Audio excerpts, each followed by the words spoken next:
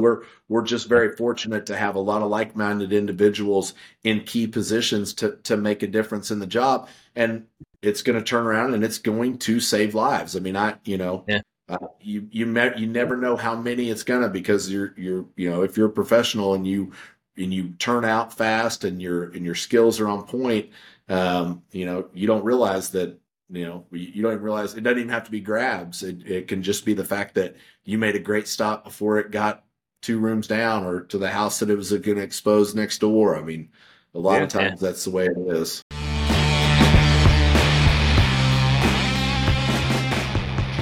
Thoughts and opinions by Job Talks podcast members and guests are not representative of any department, organization, or city. This episode is brought to you by Fortified Leather. Fortified Leather is owned by Nathan Welch, a firefighter out in Selma, California. I've had the opportunity over the last few weeks to get to know Nathan and learn a lot about his business, and I couldn't be happier to have him as a sponsor of the show. Fortified Leather comes from humble family beginnings when Nathan found some leather working tools left over from an old relative. He was in need of a shield at the time and decided to try his hand at leatherwork, and we're certainly glad he did. Since then, Fortified Leather has grown from making that first shield to a solid business shipping quality leather-made goods all over the country. Fortified Leather makes leather suspenders, bunker belts, custom radio harnesses, glove holsters, flashlight holders, and a whole lot more. They're high quality and able to be customized, so if you're in the market, head over to fortifiedleather.com and check out our friend Nathan. Make sure to tell him that Job Talk sent you over. Don't forget to find him on all the social media channels, give him a follow and a shout out, and let's keep supporting our firefighter and family-owned businesses. Hey guys, thanks for taking a second before the episode to listen to our sponsors. Just wanted to let you guys know that we decided to create a Patreon account as well. Unfortunately, producing this podcast isn't free as much as we love doing it. Between the equipment, the software, and all the editing stuff, it costs money. We want to be around for the long haul, and we want to be able to provide you with good quality episodes and eventually hands-on training. To do that, unfortunately, we need to bring money in. So we have our Patreon account. You can go to patreon.com/jobtalks. That's patreon.com/JOBTLKS. We have 2-tier subscriptions. The first tier is $1 a month. Basically just letting us know that you support what we're doing, and we really appreciate that. In exchange, we're going to give you 10% off any classes or lectures that we do in the future. We have another tier for $2.50 a month, and in that tier, we're going to actually invite you to be an audience as we record live episodes. So when we schedule an episode with a guest, you will get a link to your email to view that episode live as a guest. And then from that subscription, we're going to pick once or twice a season somebody to actually come on and be part of the episode with us. Right now, that's what we can offer, and we hope you guys like it. We hope you'll support us. So again, patreon.com/jobtalks, and we appreciate you. All right, what's up, everybody? We are back with another episode. Super excited about doing this one. We're here with Stephen Runyan from Wichita Fire. Welcome. Thanks for having me, fellas. Thanks, man. So a little bit of background. I'm going to give a shout out to Corley Moore with the Weekly Scrap. I was listening to some episodes, and I think I was listening to Justin McWilliams from Search Culture, and then your episode was right after it. And I was listening to it, man, and I was like, yes, this is what the fire service needs, man. We need like this blood and culture in the fire service of just absolutely loving it. So took a shot, sent you a Facebook message, and now here we are, man. And I'm super stoked that you wanted to do this with us. It's awesome. Yeah, I like I said, I really appreciated it. It doesn't deviate from much of my days talking fire department and chopping it up with other guys, just like going to work. So thanks for having me, and anytime. So we appreciate it, man. I want to get a quick background here. So you've been in the fire service for 21 years, 15-year captain with Wichita. You're the captain of Truck 2 in South Wichita. You're the hiring coordinator. You're the truck coordinator. You're a Georgia smoke diver, FDIC hot class specialist, and Wichita hot board member. Did I miss anything there? That's a hell of a resume. No, and like I said, it's one of those things to where, like, you guys talk about the passion. It's like everywhere I turn, and that's something where, I think I've just been very fortunate. Timing and mentors and where I've been assigned and things like that. Like, all of that kind of just I just kept following the breadcrumbs, and so that wraps it up. It's it's always one of those things where somebody asks for a bio, or like when Wichita Hot would put something on the website, I'm like, it just sounds corny, but it's one of those things where it's like I've been truly blessed. That's all I can say. You know what's funny is anytime you talk to guys that are like doing big things for the fire service, which I really believe you are, just listening to what I listened to, like every single one of them says the same thing. Like, it was the mentors, the right place, the right time. But you still have to take advantage of those opportunities, right? And so those opportunities fall into some guys' laps, and they don't end up doing it. So, like, kudos to you for taking the opportunities, picking up the breadcrumbs. You know what I mean? Well, I appreciate it. And if you talk to the editor of fire engineering right now, he'd say I'm not taking advantage of that, because I think I get once a week of where's that article, or where's these videos that you're going to shoot me, and things like that. So I'm quick to tell him when I see something that I call bullshit on, but then he's like, oh, well, where's your stuff? And so I wouldn't say that I'm taking full advantage of it, but it's one of those things to where I'm trying to lower my handicap and play some good golf right now. So I hear that, man. So you like calling bullshit on people sometimes, and I got this from the from the other episode too. You go by a code name on the social medias, Tommy Gun. Is that right? Yeah, and it was one of those things to where, like I said before, it was a whole lot more fun when no one knew who I was. But I will, that full disclaimer, just a few days ago, I feel like I finally arrived because somebody copycatted my account and all my pictures and sent everybody friend requests. So I feel like that's once that's happened, you're kind of, it's like a yeah. I mean, I don't need the blue check. I know it. Right. I mean, I was getting ready to pay Elon Musk a bunch of money, but now I think I'm good. So yeah, it's one of those things to where I love social media, but I also hate it. We tend in the fire service, like one of my best friends, Scott Kleinschmidt, I talked about, he calls them celebrities. And there are people out there whose entire careers are built upon, a house of cards, online personalities. And there's nothing, I truly appreciate their love for the fire service and everything else.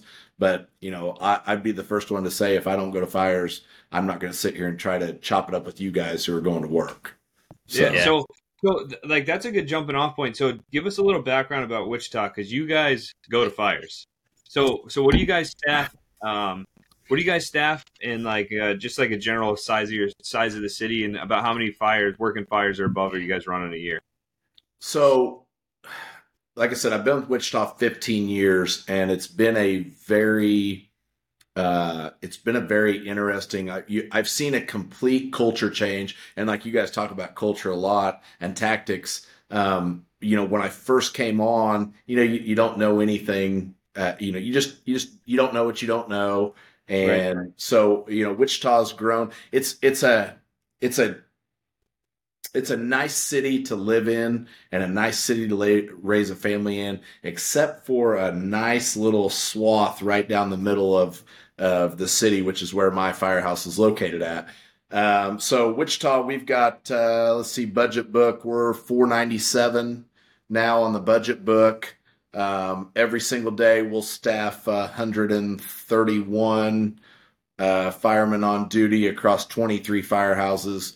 One of them's a temporary firehouse with a 4-man engine company, just due to a bridge that's taken out for a couple of years. But been around since we went paid 1886. One of the first motorized departments. They always the museum's right next to my firehouse, and so you get cool. A lot of great background. And I mean, and it's the Kansas Museum for Fire, and it's just one of those things where it's so unique to go. You'll be able to go over there and kind of see where you came from, because like we always talk about, there's nothing new in the fire service. It's just renamed, or they get a fancy acronym for it. But so Wichita, every day, like I said, we're staffing 23 firehouses. We're running 7 truck companies, two rescues, and it's a busy department. I think I might butcher the numbers as far as the total calls. We don't do any transport. We've got no ambulances. So that is, I mean, you want to talk about as the hiring guy, that's the selling point, if you will. Oh yeah. Hey, you go up the road a couple 3 hours, and you're going to work for a great department if you're in the right firehouse, but you are going to spend some time on that ambo. So so we do make medical calls, but the county runs the ambulance service. So we're running some 2-man little pickups, and forgive me, but somebody named them squads a long time ago. They're just, I apologize, preface it up front from, so but a couple guys on a pickup truck. Now they've got their bunker gear and they're going to work. So, but we, I think last year we made 726 working structure fires. So wow. For a city, twice a day almost. What's that? Almost twice a day. Yeah. And so, and it's like anything else, I mean, that we're really good as far as we're great at that first alarm assignment. We're dropping 3 engines, and 2 squads, or else a 4th engine in a squad, 2 trucks, a rescue, 2 BCs, and some mobile air and rehab stuff. But we're really good at that single family ranch. We've got it's Wichita's pretty unique in the fact that when I spent down at the downtown house, I spent 7 or 8 years at once. You would go from a high rise to a grain elevator to a manufacturer. I mean, all in that first 2 area, you've got this. And we're spread out. We're 166 square miles plus, and so there's 400,000 to 500,000 people in the metro, and then now Wichita's kind of we've got all the room being Kansas, but so all the little towns around, they're growing the suburbs. I mean, I live in the suburb east of Wichita, and they've got 1 firehouse. They got 2 high schools, 1 firehouse. So figure that out. Wow. But so what we started doing was, obviously we're rich with people and apparatus and skills. So we'll send an engine, truck, and battalion to all the incorporated areas, all the little cities around we've got mutual with. So it helps out. Our core gets the majority of the work, but our east and west side, they pick up some work. I mean, they pick up some work, and they're like I said, they get to head out into the suburbs, and when it's been burning out there for 10 minutes or so, and everything east and west is lightweight. I mean, in my first in area, we've got some houses built in the 1800s, 1900s, that early 1900s that are great. Used to be beautiful 2.5-story balloon frame houses that are now chopped up into slumlord 7 apartment. It's a great area to be in. So Wichita's, I mean, it's a great place to work, and I didn't realize until until I started working with FDIC and started kind of expanding my horizons and talking to different people. And I'd be like, "Oh, you guys work where?" No, and hey, been any fires lately? And like, "Yeah, we had one." A department that you'd go, "Man, that's where I want to work." And they'd say, "Yeah, we went to a fire a couple months ago." And I'm like, they're like, "What about you?" I'm like, "I've been to 8 working fires in 5 shifts." Now that's a great, that's a record for me. But it's one of those things where the timing of it, and they're looking at me like I got a dick growing out of my forehead or something. So. Yeah, that's awesome. That's I think that's like a dream we all wish we could live. So Barry and I are on Cambridge, Mass, which is next door to Boston, like right across the river. And we run roughly 70 on a shift. In 6 square miles, we have like 120,000 people. So we're really, really dense. Really dense. And for our area, we catch a decent amount of work, but compared to something like that, I mean, we're definitely not going to.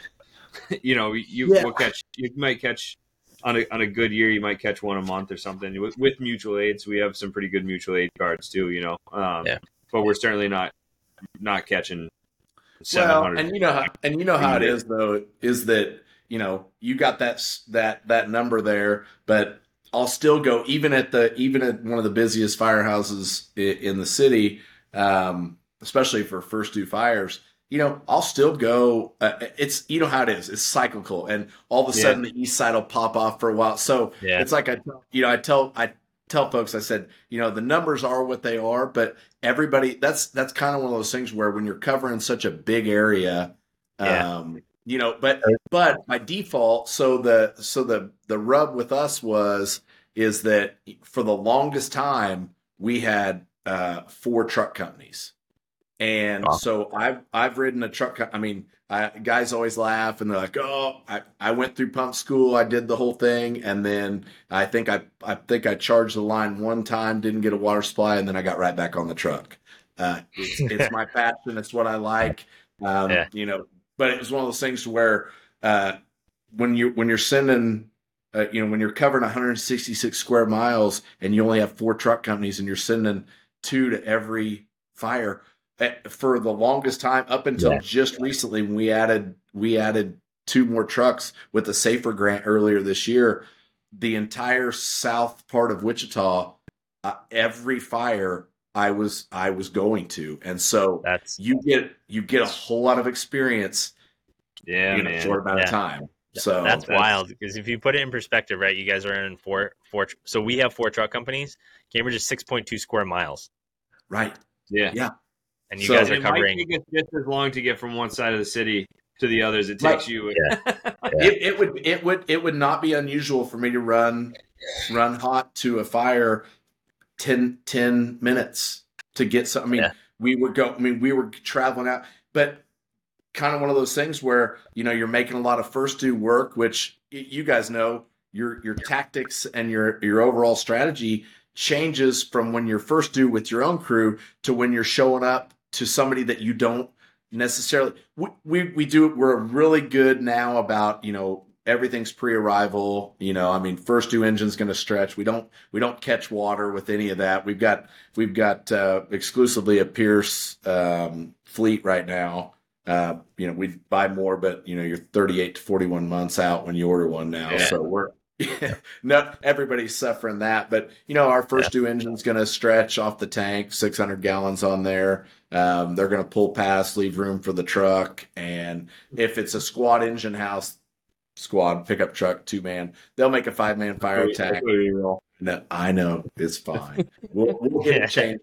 But so it's one of those things to where the beauty of it being a short staff fire department was we're sending, to fill that first alarm assignment, you're getting units from 4 or 5 firehouses.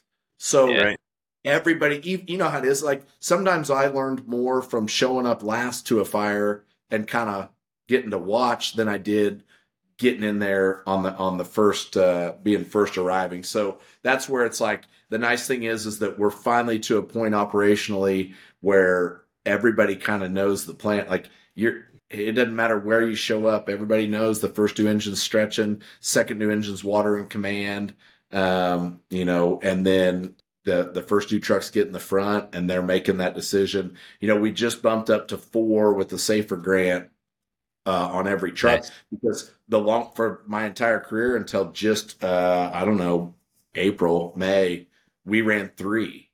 And guys, that's what we were on. Yeah, so you get it. Yeah, and so it's one of those things. People that have all that have 4 or 5-man truck companies, they don't understand that decision making when it comes to 3 on figuring out. Huge difference. Yeah, are we searching? Are we venting? Are we And so I'll have those conversations like, what do you guys do? And I kind of hate to say, I'm like, I kind of figured out when I get there. And what I mean by that is that the conditions. I'm going to make a decision and see how that falls and not let the conditions dictate my actions. But we're really good at enough guys have gotten a lot of experience in a short amount of time because you got to go to a lot of fires. It didn't have to be in your first in area to go. Yeah. Even the jump from so we have 4, typically 4 assigned more often than not. You run with 3, But even the jump from 3 to 4, like operationally, what you can do on the fire ground is like a completely different level. Yeah. So congrats to Yeah. you guys for getting 4. That's awesome.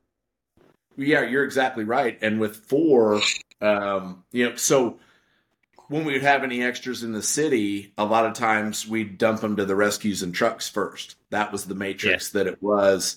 And so, being the fact that I was the only truck in South City for a long time, having 4 allowed me to split, and I could take that topside vent and that search at the same time.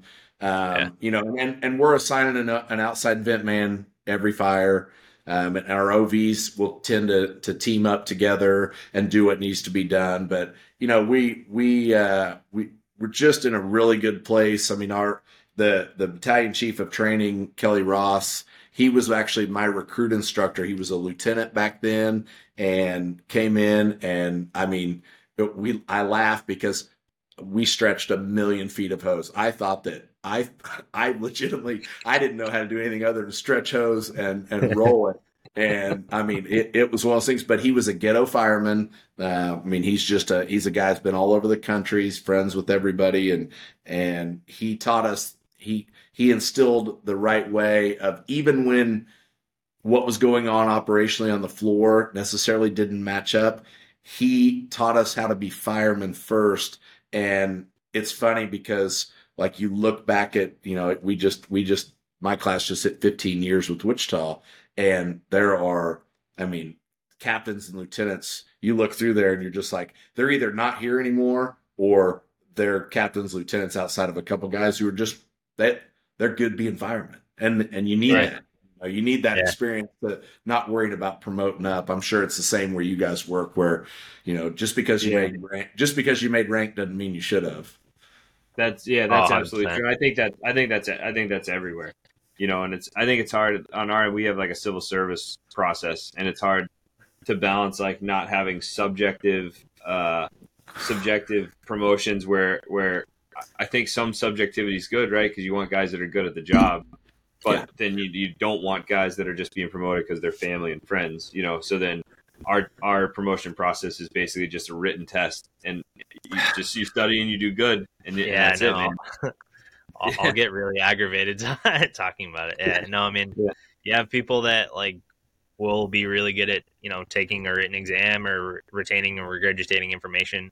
You put them in a stressful situation where they have to make dynamic decisions on the fire ground, and they can just crumple. Not to say that there aren't good leaders obviously within the department, but I don't think it's the best way to assess someone's leadership capacity and ability to lead on the fire ground. But I could talk about that for a day and a half. We could probably do a whole episode on just that. And I agree, and I think that's part of the reason why, like I said, you want to talk about timing and being very fortunate, is that I came up on truck 1 in the downtown truck with at the time the captain was Doug Winter, and we've now been together almost from the time that he called me and said, "Hey, do you want to come to truck 1 and ride the back?"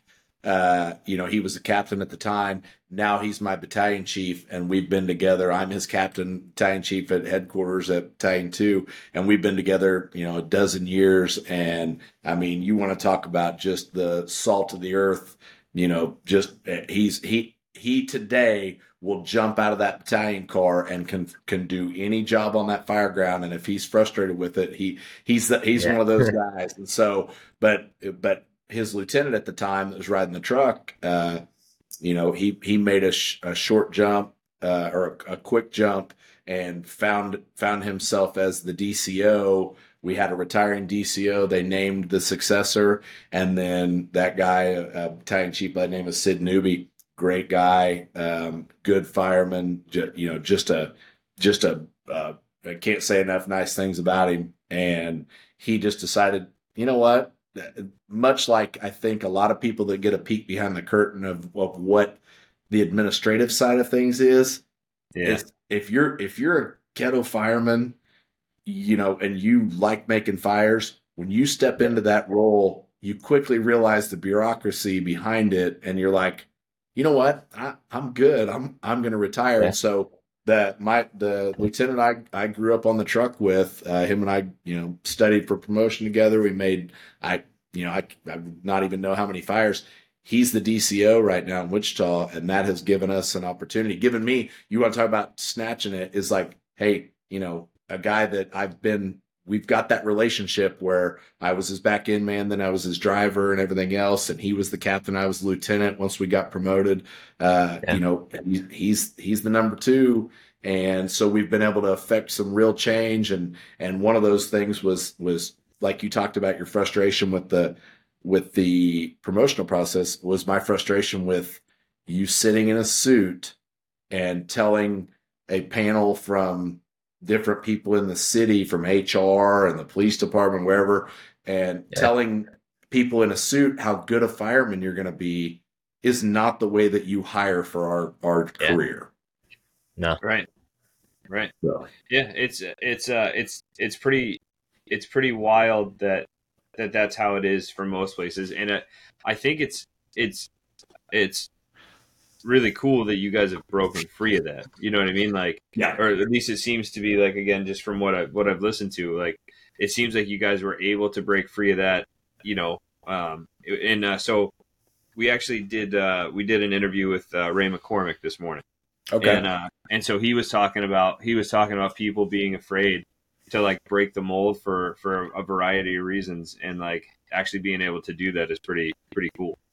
I've seen for the promotional process, I've seen both sides. I worked at a smaller department, and the person that was kind of in charge of making decisions it was very subjective there, and he would hold people back that should have been promoted.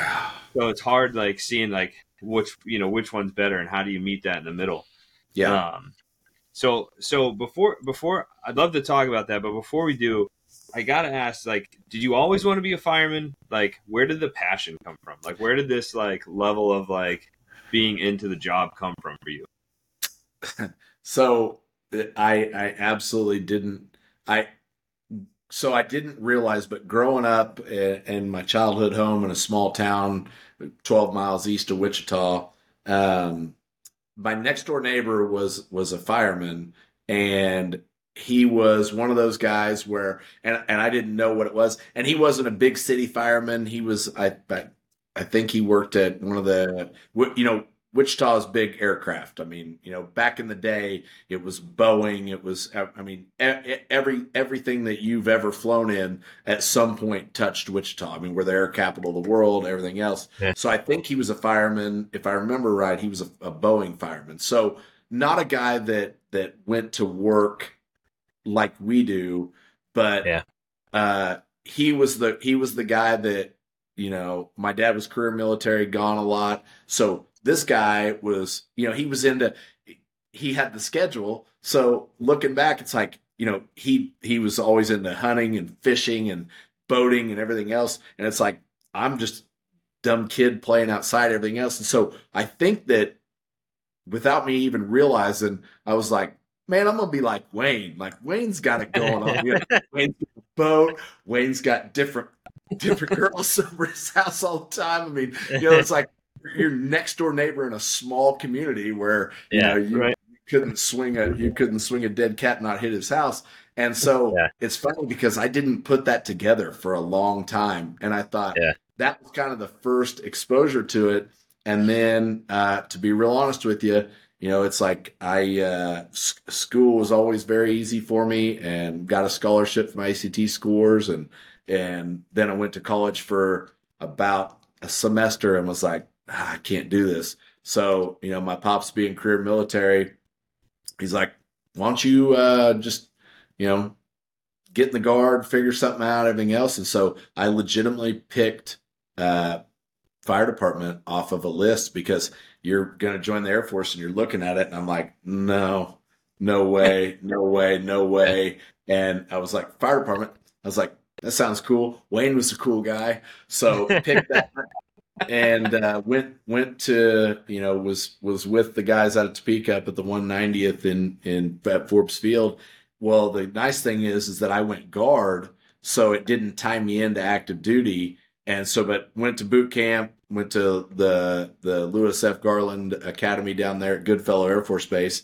And I mean, right away, it was like, oh, this is for me. Like I just, Yeah. finished number one in my Badass. class down there, and it was just like, even though it wasn't anything, it was just, it was just, it gave me that taste of it, and then it kind of, what it did was when I got back, all the guys that were guard members down there were Kansas City firemen, Topeka firemen, all this stuff. So guys that were like, hey, this is what Yeah. you need to do. And Yeah. so it was one of Right. those things where those guys worked with me, taught me how to pump, taught me how to do all the extrication, all the stuff. Because we'd go out there and it's like, you got government money, you can go out and do all the training you want. And so that was kind of one of those things where those guys, grabbed onto me early and said, you need to do this. And so that is the second. I mean, I got out of the military in January of '08 and March of '08, I was in the Wichita Academy. So That's that awesome. was my That's awesome. that was my path, which was completely random, but thank God it happened. Yeah, man. I hear that. So I like asking that question. Barry and I are both first generation firemen. And I was the same thing. Like I did the Army thing. I got out. I was like, oh, all right, maybe I want to do something to help you. I did EMT, did the paramedic thing, and I was like, not quite there, not quite exactly what I want to do. And so one of the towns we were running an intercept truck for was hiring, and I called the chief and was like, hey, heard you're hiring. He goes, nah, I'm looking for somebody with fire experience. And I was like, okay, cool. I'm just gonna drop my resume off anyway. And then next thing I know, there I was, and I never looked back, man. Never looked back. That's Fortunate to have awesome. some like really good guys, in the beginning that kind of mold you and give and like fuel that passion in you, and then made a jump to a little bit bigger city and met Barry, and here we are. You know what I mean? Here we Yeah, are. that's The rest is history. there you are. That's Yeah. great. Yeah, I can relate a lot to you guys then, because like I said, I didn't have somebody. Now I would be remiss if I didn't mention that my great aunt, who, I mean, my grandfather was the Secretary of Agriculture for the state of Missouri, and Huh? Chamber of Commerce vice president and stuff. And so my grandfather was just an unbelievable, cattle farmer, everything else. Just he taught me more about just life and everything else, and Yeah. and was that guy. Well, his sister she was the, I guess, up in Kansas City, she was the assistant to the hazmat chief in Kansas City. So like she was in the firehouse every day, Yeah. work. So she showed up, she made coffee. She's the greatest woman that's ever lived. And so she would always talk about, the firehouse. And, I had Right. shirts from Kansas City, and she'd talk about how much the guys are. And I remember one time, my dad had bought a vehicle up in Kansas City, and it broke down on our way home. And the Kansas City Fire Department is, at least especially back then, 20, 30 years ago, probably 30 years ago now, it still is that way. I mean, it was that, Kansas City mafia type of, I mean, the guys that Yeah. were in the fire department, and I didn't know anything about it as a kid, but I remember he had bought a vehicle, and some guy, told him, hey, basically just, you're shit out of luck, man. Yeah, and Yeah. so he told my aunt about it, and she tells the chief at the time, and next thing you know, there is a check showing up at the front door type of deal. And so I remember the story, and now looking back, I'm like, okay. And Yeah. for her, when she retired for her retirement party, of course it was firemen everywhere, and that chief walked in, flanked by a couple guys, a couple bruisers, and it was like, I remember looking around, and I'm like, this is why, like, am I Yeah. watching an episode am I watching Goodfellas, or am I at my retirement party? So I still talk to her and go to her house all the time in Kansas City, and it's That's like, awesome. I love hearing the stories now, because they resonate so much, and I'm like, that's the fire department I want to be a part of. Yeah, So Yeah. absolutely, absolutely, man. That's awesome. There. So how did you? So you took. So like obviously like that passion came when you joined the fire service, and then you worked for a while. How long had you been on Wichita when you became the hiring coordinator? And like how did you take that passion and love for the job and make the changes that you've made? So I mentioned the DCO being a guy I grew up on the truck with, and so when he promoted me to captain, which the way we do our hiring stuff, they'll do a written test, then they'll factor in seniority, and then the top 40 lieutenants and the top 30 captains get invited to the assessment center. And so the assessment center, is generally, firemen from Oklahoma City, Kansas City, departments we kind of, the battalion chief that taught my recruit class way back in the day, guys that it'd be like if I called you guys and said, hey, you understand how we run, what we're looking for, brings in the right assessors. So guys you have trust and rapport with. They do that promotional process that way, everything else. So, I was always, I promoted up early, but I was always giving up those points to seniority because seniority was a big thing. So, it's like when I made captain, which when they called me that, I made captain and it was going to be effective, but the DCO said, hey, I want you to come downtown for a little while and, basically be they call it the 195. It's the ops chief assistant. So I went from lieutenant on the truck to I'm putting on my uniform and going downtown to City Hall on the 11th floor every day with an office between the fire chief and the ops chief. And that is a steep learning curve and a peek behind the curtain of how that works. So once I got into that and everything else, you start looking at and you think, well, you like you talked about picking up the opportunity. Well, the fire chief, she used to coach the top ranked girls basketball team in the country that traveled all over. So her background is in athletics. So having that conversation with her of, why are we letting people sit in suits and tell us how good they're going to be? And maybe part of our problem operationally was we're not looking for the right intangibles when it comes to that. So I like I said, I met the HR gal that came down that day and said, these are the problems, how I see them. And this is what I'd like to do. And it's evolved all the way to what it is now, where it's been almost 5 years, 4.5, 4 and some change. And I mean, I think we've hired in the last calendar year, I've hired 99 firemen. So wow. You talk about a department that's 497. That's a young department. That's 20% of your department. Yeah. And that's not even, I mean, like I said, and that number, I just looked that up because my chief said he needed something for the performance appraisal. So he said, how many people did you hire? And I had no idea. I looked it up yesterday. I don't know that number offhand, but I clicked on there and it was 9. But the thing about it is as soon as we started, we dropped the EMT requirement, which opened up I went from when I took it over, we had, as soon as we had enough people to do an interview day, we'd interview them all. And then now it's evolved to where I think yesterday I have, I don't know, 3 or 5, just shy of 400 open applications and an eligibility list with guys that we've already interviewed.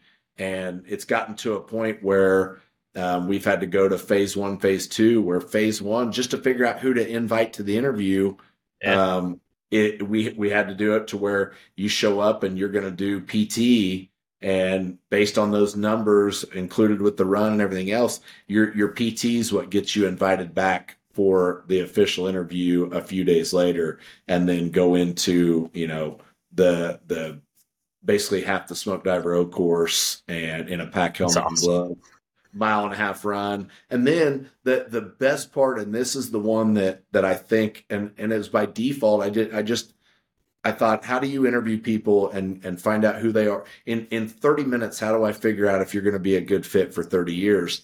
And the Firehouse Kitchen Table has always and will always be the greatest place on earth. And so I pushed tables together, and I got a couple other ghetto firemen and we sit down and we just chat, and it's one of those things where you kind of get the feel. We ask some questions, open-ended questions, but they kind of take it their own way, and you just get, I tell them, Nothing Google told you to say. We all know you want to help people and you've wanted to do this since you're a kid. Don't give us those answers because we can't. If you want to work here, I can't differentiate between you and somebody else that says the exact same thing. So Yeah. it's been a like you said, I and the amount of phone calls and emails that I got after doing the scrap from other departments saying help, especially in my own state, which blew my mind when it's like help us get there. Build the model. Get there. Yeah. So That's Did great. you guys experience any resistance in implementing that model, or was there generally a good amount of buy-in? I'm sure, like with anything else, I'm sure there's resistance. I think just with the fact that it's like I always tell people, HR developed the program. I just run it. And so I think that's the critical thing that you miss is that, it's hard to maintain something if they have holes that they can poke in it. Well, the fact that the HR gal that I mean, we'll build a statue of her someday outside of the firehouse. She had some firemen in her family, so I think had a little bit of background. But like I said, when I just told her, hey, these are 30-year decisions, and I need you to help me better filter out these people because we need it. And so I think that was the biggest thing is that, and don't get me wrong, there's been people come after with EEO violations and everything else. But the best part about our process is that it's like anything else. I tell people all the time, like, the best part about the fire service is that there is no, when we all put our gear on and you're in full gear, you tell me you can't pick the three of us out unless you look at the name on the back of the code. And when we pull up to a house, we don't go, is this person late on their taxes, or are they from a different religion or a different culture than me? No, we don't care. We legitimately, it's probably one of the only careers left where you don't have to worry about any of that. And that's what I've kind of built into our processes. And like I said, it's come under attack from people that didn't get hired and they wanted to find a reason why. And then lo and behold, they flush it all out and they're like, actually, this works itself out to fit whatever narrative or agenda that you're looking for. It doesn't know, the process doesn't know the difference between anything you can check a box for. Yeah. So, that's awesome, man. Yeah, that's like have you seen you said there's been a huge culture shift. Has there been a shift in that 5 years, noticeable one? I mean, I would like to think so. So I think that also you want to just talk about timing and lucky and everything else is that one of my lieutenants, we've got about the same amount of time on. He was a fireman at Twos, where I'm the captain now, and then he was my lieutenant when I got promoted. I went to Two after I went downtown, went out east for a little while, and then came to Twos, and where I'm at still, and been there the last 3 years. Well, so my lieutenant there, great ghetto fireman, just a great dude, good athlete growing up, brother on the job. I mean, just one of those guys, just a great guy, Clint Gifford. And well, he decided he was offered the position to go be the lead recruit instructor. So you've got, we're all in the same firehouse. We're going to work. We've got one of the best battalion chiefs ever worked in Wichita. That's our chief. And so you've got all these things, and you kind of just catch lightning in a bottle, where even if I hire somebody that's not, that isn't going to work out, I mean, we're going to miss, you know what I mean? When you're looking at hundreds of people and you're hiring, 99 in the last calendar year, you're going to miss on some. But the beauty of it is that no one that's ever sat down in that recruit room on day one, and they tell them this, look around, because not all of you will be here when it's graduation time. And that attrition rate is what keeps that level up. So I would say, are there some that are, you're going to go through those lulls where every now and then, you'll have these classes that are just, I mean, you just have first ballot Hall of Famers up and down the group, and you have guys who are solid guys in the room that are really questioning, if they can do the job. And so that's been the beauty of it is that you have like-minded individuals at every level. Like I said, the battalion chief of training right now taught my recruit class. Then the captain and lieutenant in the same firehouse going to work all the time are now, hiring and training. And so you just, like I said, it could all fall apart tomorrow and they could come in and tell me, to get lost. But at this point, we've the ship's so far from the shore, we've lost sight of it. So that's awesome, man. That's really awesome. So I want to ask you like kind of a 2-part question. And again, this is like just based off the stuff that I was listening to before. So you have a 4-part question that you ask about what's important, right? So you, the crew, the citizen, or the structure. And I love that, and I think people saying they're the most important is a big. We were talking about this today, like with EMS, that you get taught like you can't be the next victim, right? And then that translates because so many people require EMS. And this is what we were talking with Ray McCormick. So many people require EMS that you have to be able to shift your mindset from an EMS call to a fire call.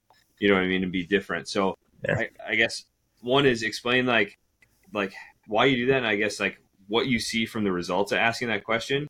And then I know how you feel, and I imagine everybody else knows how you feel, like your answer, and like why, like what you think the fire service is about, like based on that question, like saving people, right? Yep.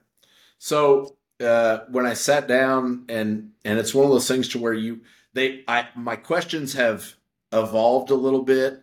It started out as this, and I first, when we first took it over, we still had a little bit of the component of different rooms and everything else. But I labeled my questions the fire service culture room. And it was one of those things to where when I sat down and thought about it, you see, and my fire chief or my battalion chief right now, he always says, because when I hired on and I went into the firehouse, there was a poster that had the 16 life safety initiatives, and everyone goes home is like the biggest buzzword, everything else. And, it's like, you can do everything right, and shit's still going to go wrong. I mean, you're everyone goes home. Yeah. You're going out in a fight. You can do everything. I've done everything wrong more times than I probably even know and gotten away with it. And I'm sure we all can speak to that. But as far as the question was, I had such heartache with the fact that somewhere along the line it became about us and not them. And so when I asked that question, one, it gives me the opportunity, because in the application, if you don't have any fire service experience, you don't have to answer the question of what's your favorite fireground tool and why. What nozzle would you use for interior operations and why? Or, but when I put the safety question on there is because, and if off to the side, it gave some direction to the interviewer as far as not the ideal answer, but just kind of a guideline of this is what you're looking for. And so honestly, I think that even the folks that answer it wrong, it drives a conversation to the fact that when somebody puts that on there, they'll revert back right to the EMT answer. Now, it helps a lot now that we don't require the EMT. So we're interviewing a lot of people who were professional baseball players, cage fighters, Golden Glove boxers. I mean, they have all the intangibles that I cannot teach. I mean, there's a guy I just hired who he starts August 21st, and he might be the best athlete that this job has ever seen. He's a boxer. And I mean, he made a mockery of our physical portion of the interview and never stopped smiling the entire time. So but the question was, you see it. And so I ask it on the application and at the interview, same exact question. So I have your answer. So if Will applies tomorrow, and he puts that on there, and then he goes and does some research, and he watches the podcast, and then he gets in there and he changes his answer. Fantastic, because I go, well, it says right, because I got my computer pulled up and say, it says right here, Will, that you think that your safety is number one. So what's changed? And then it's like, because you put people under a little pressure, we get to see what they're made of, and it drives the conversation. So even the folks that, even if I don't hire them, or it really rains home with the ones who have previous experience somewhere. They've worked at a department and they say it. And then I get to say, I'll say, okay, Will, who do you love the most in this world? Most people say my wife, my mom, my kids, whatever. I'm like, okay, hey, Haley and I and Aaron Taylor, the two folks that do the interviews with me on my interview team. Aaron works for me. Actually went through Smoke Divers before I knew him.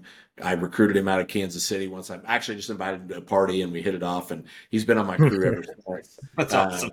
Great dude. And then Haley is she's a fireman that came up underneath one of my mentors and best friends, Scott Kleinschmidt. And so she's a ghetto rescue bodybuilder, just an animal of a fireman. And so it works out well. And I just say, hey, Will, the three of us are on truck 2 tonight. We pull up to your mom's house, who you say you love the most in the world. Do you want me to worry about her safety first, or you want me to worry about mine? And you just see, you make exactly, and you see it resonate with them, where they say, my mom's, and I'm like, right, okay, all right. So I'm a career fireman. I took an oath. I have $5,000 or $6,000, but I don't even know what bunker gear costs. It's a lot. I have the top of the line gear that Kelly Ross bought us. I have everything. I have every advantage. I've got the best training, the best whatever. And I tell them, I say, listen, none of us have a death wish at all. But if you're good at your job, that's how we achieve safety. And so knowledge, skill, training, and experience. I mean, Battalion Chief on the job by the name of Matt Bowen, he's been spitting that out, knowledge, skill, training, and experience, for as long as I can ever remember him talking. And that's how you maintain that safety. So it's a great question, because no matter how you answer, if you answer it the way it is, why? Tell me why. So then you can figure out who just cheated and watched the podcast and wrote the answer down. So, but it gives that, it just, like I said, it's one of those questions where I say, hey, if you don't feel that way, this may not be the career for you. And there is no hard feelings. There's no, there's nothing wrong with that. Not everybody's cut out to be a fireman. Yeah. Right. And I've been again, you can ask Barry, like, I've been on this kick. Like I rewatched, Ray McCormick's Culture of Extinguishment speech from 2009. Listened to Chief Rhodes' speech at FDIC this year. Justin McWilliams is putting a lot of stuff up with the rescue survey, and then like listening to you and some of these other people, and it's like that's where, like, that's how I feel. And like it's not the overwhelming. I don't know what to say overwhelming, but it's definitely not the like feeling that everybody has in the fire service. No. And I love how you present that, because it's like, listen, I'm working tonight and I'm going to save the person you love most in the world. And maybe that's you. Yeah. Do you want me to put you ahead of me? Do you want me to put your mom ahead of me? Or do you want me to put myself ahead? And like, I think like that's got to be a light bulb moment for people. It is. And then the nice thing is if you say, okay, now let's say that they rank the citizens then themselves. And then I say, okay, well, we hire you. It's your first night on the floor. Me and you go in on this search and shit starts getting hairy. Do you want me to save myself, or do you want me to make sure you get out? And then they're like, get me out. And so it's a great question, because it doesn't matter how they answer it. It can go any different way. And so that's where, it was one of those things I didn't even put that much thought into it initially. I just knew the things that I wanted to talk about. There's only 5 questions. So, but the interview will go for a long time, because and then we put you under a little pressure a little bit later with with an open-ended question. So it just, it's hard to make decisions, and I take it very seriously. And it's like I am, I want to bat 1,000, but it's not Yeah. realistic. So thank God I No. got Gifford over there filtering it out, and then now Yeah. his one of his guys that teaches with him is actually my senior private. So we've kind of got the same mindset of what, and all different backgrounds. I mean, my senior private, Jason Kerfoot's, it's a steep learning curve for him because he's always just been a phenomenal engineer and, just a great dude.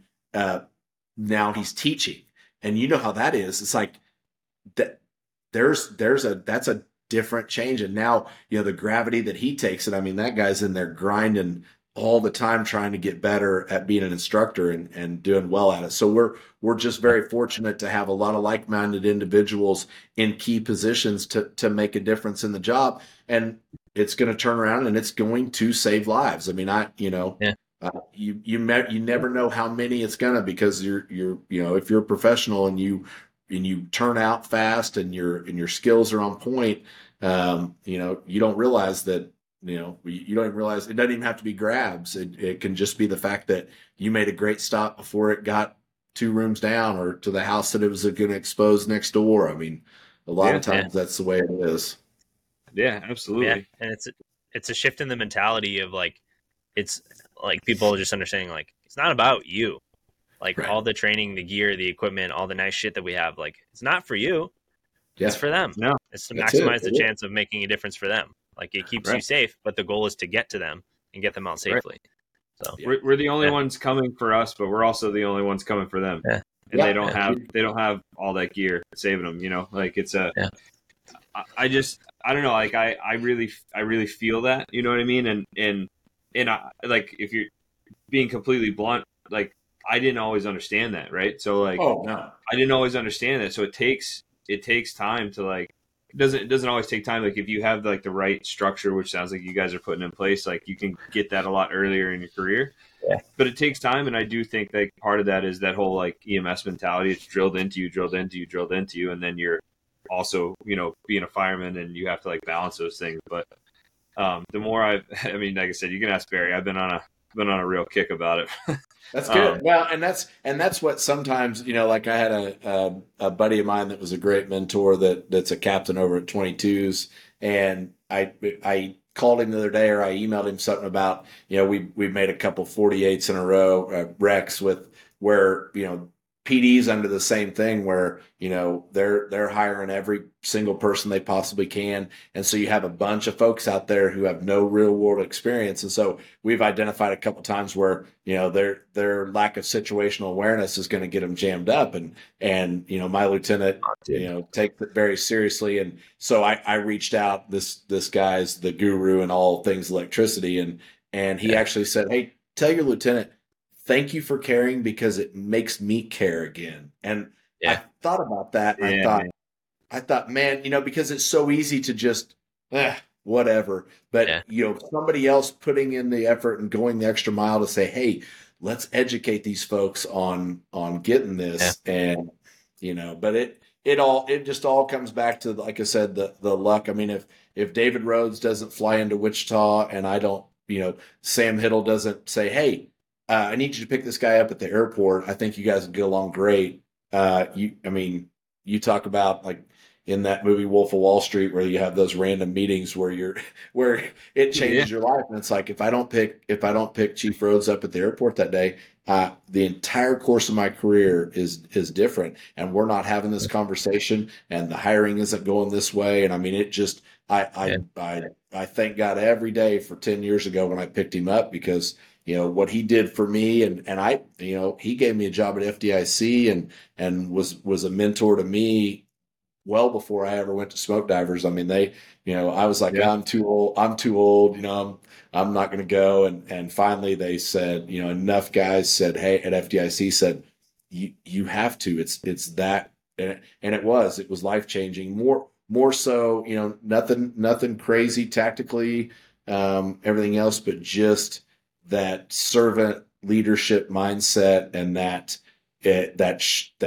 breaking you down mentally It builds you back up, and you just realize it. I mean, I've had several instances on the fire ground where, it's something wrong with the, air pack getting, your face mask getting peeled away, things like that, where if I didn't spend that vacation 7 days down in Georgia, it could have been a different outcome. So like I said, it's one of those things to where you want to talk about just sheer luck, and then fire engineering and spreading that message and standing up there on stage between the entire fire service and being unapologetic for occupying the inside of those structures. Yeah. I mean, I could listen to that on freaking repeat. But the funny thing is, he's been telling me for 10 years, so I feel like that. I feel like I knew what was going to come out of his mouth next, right. and I, it's just been it's been a wonderful ride, and like I said, I'm just glad I get to give back, and I'm in a position to make a difference, at least in my city, and with the phone calls and emails and stuff from other departments.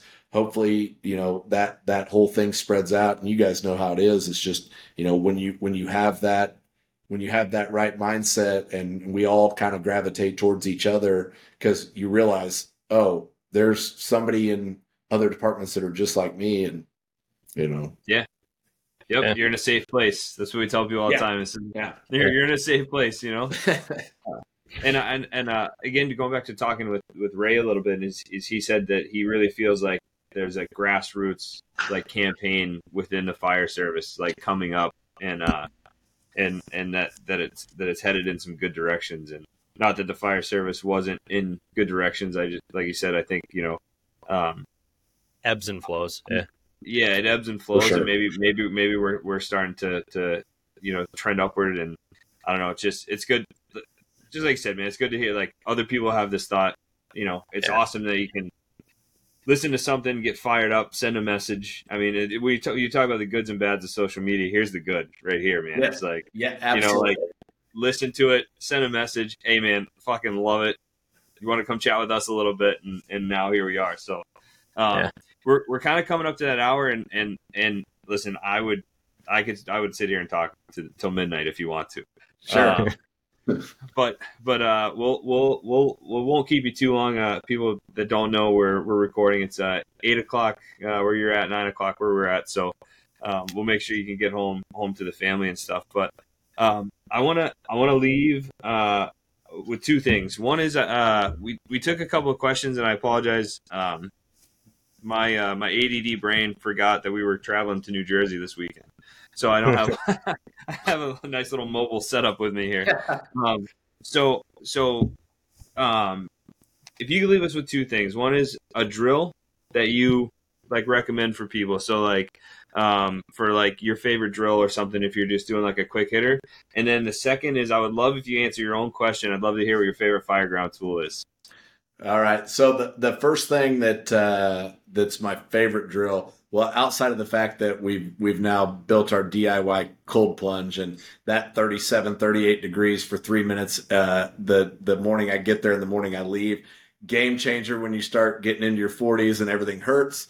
But outside of that, the thing that my crew does almost every shift is we just do a circuit workout in gear. So you go through one bottle, you put all your gear on, you set up, you do, a dummy drag, you flip a tire, you climb a ladder, touch the top twice. Sometimes you'll carry a saw. We've got a hydrant behind our firehouse, so we hook a 2.5 up to that. You flow a little bit of water. We do, we stick a bar in the corner, and you do, 5 or 10 on each arm with a plate on there. And then we tie a dumbbell to a rope up on our second floor, and we hoist it up.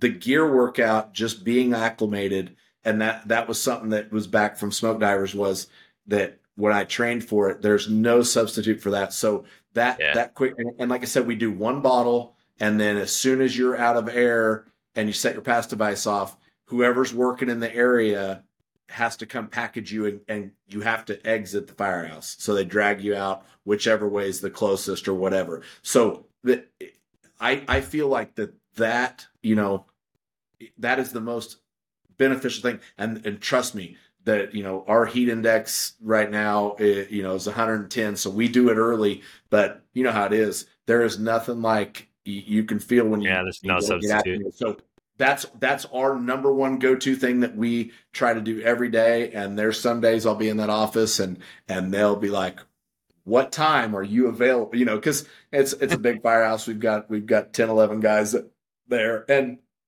it's like, so I would say that that's the number one thing is just, and it does, like I said, it's one bottle. So some of my guys will suck that thing down. They're big linebackers, you know, they're behemoths of men.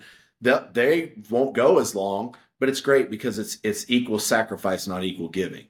So, Right. and then Love you're that, getting dude. you're getting that pack every single time. You're getting that smoke diver package as far as, you know, as far as getting them up on that bottle, you know, getting that thing hooked back around their legs and then tightening everything down and getting them back out. So it also, by default, one, you're getting good at the air consumption. Two, you're just getting good at you're getting a good workout in with all the different things, you know, that you could do on the fire ground. But the listening for that pass device and not accepting, like there's nothing that drives me more crazy when I listen to a audio from a fire ground or watch a raw video, is that everybody's perfectly content with that pass device just going off. And that's something that Rhodes has hammered into. Like you hear that, it should sound the alarm like it should. So I mean, guys at fire ground, I'll see at real fires and stuff, their alarm goes off for a second, and I'm like, please, we would love nothing more than to package you on this fire ground and take you out. So that, like I said, the gear workouts are, and like I said, some days I absolutely don't want to do it. I really don't. Yeah. And so, but as soon as I get done, I'm really glad I did. So that, and then my favorite fire ground tool, I mean, hands down, is the Halligan. I mean, it's what I'll roll with. I mean, you know, I've got my 6-foot hook with my rake on one end and my New York on the other, and then got my weld in there, my chain link welded in, so I marry it up. And it's just one of those things to where that if I had nothing else, it's like that Halligan, at least, I mean, I can get out of a lot of trouble with that. So I'm not as good with it as Sam Hiddle is, but I don't have all the math done, but I can be pretty salty with it. We gotta convince him to come on and talk about it. Yeah, I'll work on it. All right. I actually, so just real quick, is I've been talking to one of our lieutenants. He's a lieutenant in our heavy rescue about putting like a forcible entry class together, and how do you, like, because I think that like forcible entry is awesome, and when you're standing in front of that door and you just want to start working, or the prop, and you want to start working, your mind doesn't pay attention to a lot of that little shit, and then guys get up and all of a sudden they're just beating the shit out of the door, and you're like, we just talked about, like, this is so much easier if you just use the mechanical advantage, you know what I mean? So I talked to him a little bit about, you know, how do we build like a PowerPoint that's not so like PowerPoint, death by PowerPoint, that people will actually listen to it and get some of those like finer points of it across, and then transition into like a hands-on portion kind of thing. So, you know, maybe Hiddle can help us out.